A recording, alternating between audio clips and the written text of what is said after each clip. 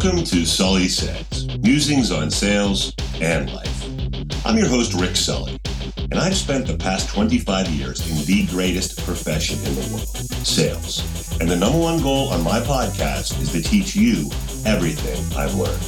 I give you the tips, tools, and techniques necessary to excel in sales, network marketing, and most importantly, in life. So listen, learn, and enjoy the journey.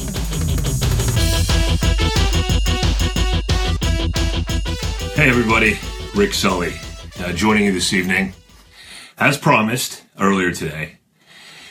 And I want to talk to you about something that's incredibly personal to me and incredibly painful. Let me give you a little background. First of all, this is the first time I've ever gone live on both my Facebook personal page and my business page. So I'm going to try to kind of focus straight ahead and then hope that I'm catching both of you guys. But you saw the quote I posted today: don't let your past define you, destroy you, or defeat you. Let it strengthen you. And that is a mantra that I have used my entire life. It's something that is very near and dear to me. And I thought tonight, I've spent probably the last 8 months doing videos, building your trust, getting a presence out there. And I thought it was important that I did that before I told this story. Because the fact of the matter is there's probably 5 people in my life that truly know this story about what I had to deal with growing up. And I'm going to get emotional, and I'm sure my buddies are going to break my chops about it, and I'm fully prepared for that, or else I wouldn't be doing this. But the fact is, I think it's a story that needs to be told, and I think it'll resonate with a lot of people, one way or another. So first and foremost, I was bullied very badly throughout my entire life. As a child, through middle school, junior high, high school, even college, and somewhat into my adult life. And everybody that's been bullied, they have one event that they specifically remember. And my event happened in 6th grade at St. Mary's in Glenshaw, Pennsylvania. I pretty much minded my own business. I didn't bother anybody. But for some reason, a few of the 8th graders, only went up to 8th grade, but a few of the 8th graders decided that I was an easy mark. So what they did was they made it their mission to pick on me. A little heckling here and there, some pushing around in the lockers, that sort of thing. I was mostly able to keep my distance, except during recess. And there was one particular incident, I guess you would call it the tipping point in a negative way, is they approached me at recess with a group of about 6 or 7 other 8th graders and formed a circle around me, and my friends dispersed. So it was them and me, and they had a rope. It was actually a shoelace. Some of you girls might remember those old shoes that wrapped around the ankle, the long shoelace. Well, they had taken that, and they had used it and put it around my neck, and they tried to grab my arm. Fortunately, I was able to get it in there and was able to protect myself somewhat, but it could have been 30 seconds, it could have been a minute, I don't know how long, but one of the nuns came over, and this is how long ago it was. There was actually nuns in habits. She came over, broke it up, saw me on the ground. I was crying, had a big welt on my neck. I didn't have to rat anybody out. It was pretty obvious what happened. But at that point, I realized that there's some pretty nasty people out there, and they were picking on someone weaker than them, and I didn't know why. So I'd already made arrangements to transfer prior to this year to 7th grade to Shaler High School. And I'd like to tell you that everyone lived happily ever after, but the fact is, it went from bad to worse. Part of it was I was the new kid. And you guys have ever seen the movie Rudy? There's a quote in there where he says, I was 5'0", 100 nothing, and that was pretty much me. I was a weakling. I didn't look anything like I did now. Believe me, I wish I did.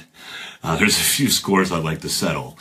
But invariably, being the new kid, I got in fights. And fights I could handle. Fights are part of the process of being a new kid. But then there was another level of something that I had never experienced before. It was just physical and emotional abuse. People making fun of how big my head was. Saying I had a big nose. Making fun of my ears. Telling me that I had these floppy discs for ears. The worst part about it? I didn't even notice. I looked in the mirror, I said, hey, I'm not great looking, I'm not ugly, I've got too many freckles for my taste, but I'm all right. But once they told me that, I couldn't look in the mirror anymore without seeing that. And it started to really destroy me. And the worst part about it was relentless. It was like a brush fire. Once one kid heard about it, another kid did it, another kid did it, and they sensed my weakness and they just went for the kill. And it took everything I had every single day not to just break down and cry. And I held it together. And it happened on the bus too. And I got to the bus and my lip would be quivering, my eyes would be filled with tears, but I wouldn't let them see me cry. And I'd do those 12 houses down from the bus stop to my street. And invariably, I'd see my mother at the front door, and she would have this look in her face, and she would see me, and she knew it. I would just lose it. I mean, shaking. The tears would be so much. And she would just hug me and say, "Do you want me to talk to somebody?" And I said, "No. I have to deal with this on my own. I have to figure this out. This is my problem." And then she'd make me some cookies and some milk, and I'd be fine. And the thing that was my saving grace, in addition to my mother, and I'm so lucky she was there for me and, was home. We had that luxury. But is that I had a break from about 3:30 every day after school until about 8 a.m. the next day. I didn't have social media. Thank God. I didn't have Facebook. I didn't have Snapchat. I didn't have Instagram. I didn't have text messaging. Hell, I didn't have any of the internet. So that was my reprieve. That was my break. Because as God is my witness, if I had to deal with that 24 hours a day, 7 days a week, like these kids have to today, there's not a doubt in my mind.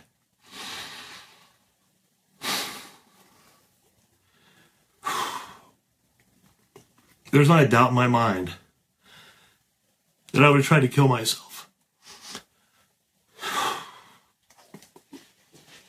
Because you know what? These kids made me hate myself. It made me feel horrible about myself. And I did nothing to them. Sorry. But then all of a sudden, something happened. I found soccer. Okay, I was playing this whole time, and I started playing goalkeeper. And something occurred to me. I was pretty good. It was pretty simple. There was the ball, there was the goal, and there was me in between. And my job was to keep that ball out of that goal. And I loved it. It was an escape. And it was my chance to build confidence. And you know what pisses off bullies more than anything? Is a weakling with confidence. So what I did is I said, okay, well, if it worked for soccer, let me do some more stuff. So what I started to do is I immersed myself in every activity possible. I did the morning announcements. I did the yearbook. I did the announcing of I did the school newspaper. I did the introductions at the football games, the basketball games. I did the TV station. I even emceed the talent show. You know what happened along the way? Is not only was my confidence starting to build, but I found my passion. I loved it. I loved being on the radio. I loved being on the TV. So this horrible event that could have made me go into my shell did the exact opposite, and it made me find something that I loved. So for that, I'll be forever grateful. And I like to tell you that when I got that confidence, that it stopped, but the fact is it got worse. But 3 things happened along the way. Number 1, I realized that I was 100% in control. I was never going to change them. They had their own issues, their own insecurities, and that's what drove them. But what I could change was my reaction to them.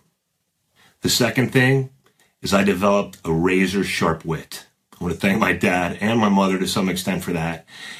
And there's the old saying, there's no sense having a battle of wits with an unarmed man. Well, I was armed and I used it, and I could sting a bully in a heartbeat with that wit. And it's something I've kept with me over the years, and it's helped serve me well. And it diffuses many situations. And the second thing is I developed a self-deprecating sense of humor. Because I want to tell you one thing. If you want to take the wind out of a bully's sails, make fun of yourself first. Laugh at yourself, because then they have nothing.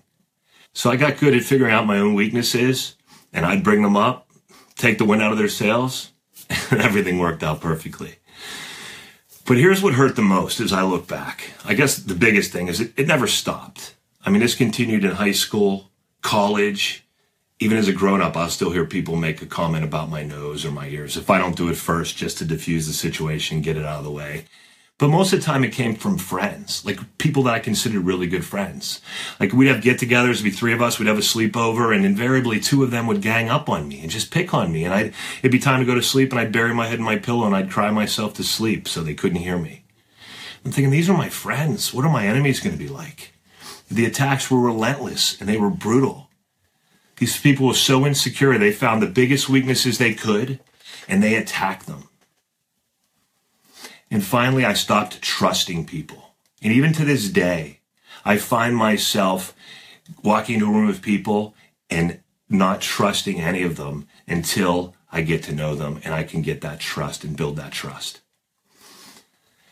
So why am I doing this? Why am I bearing my soul? Why am I talking to some friends, but a lot of strangers about this? Well, number one, all of us have been through bad, life-altering shit in our life.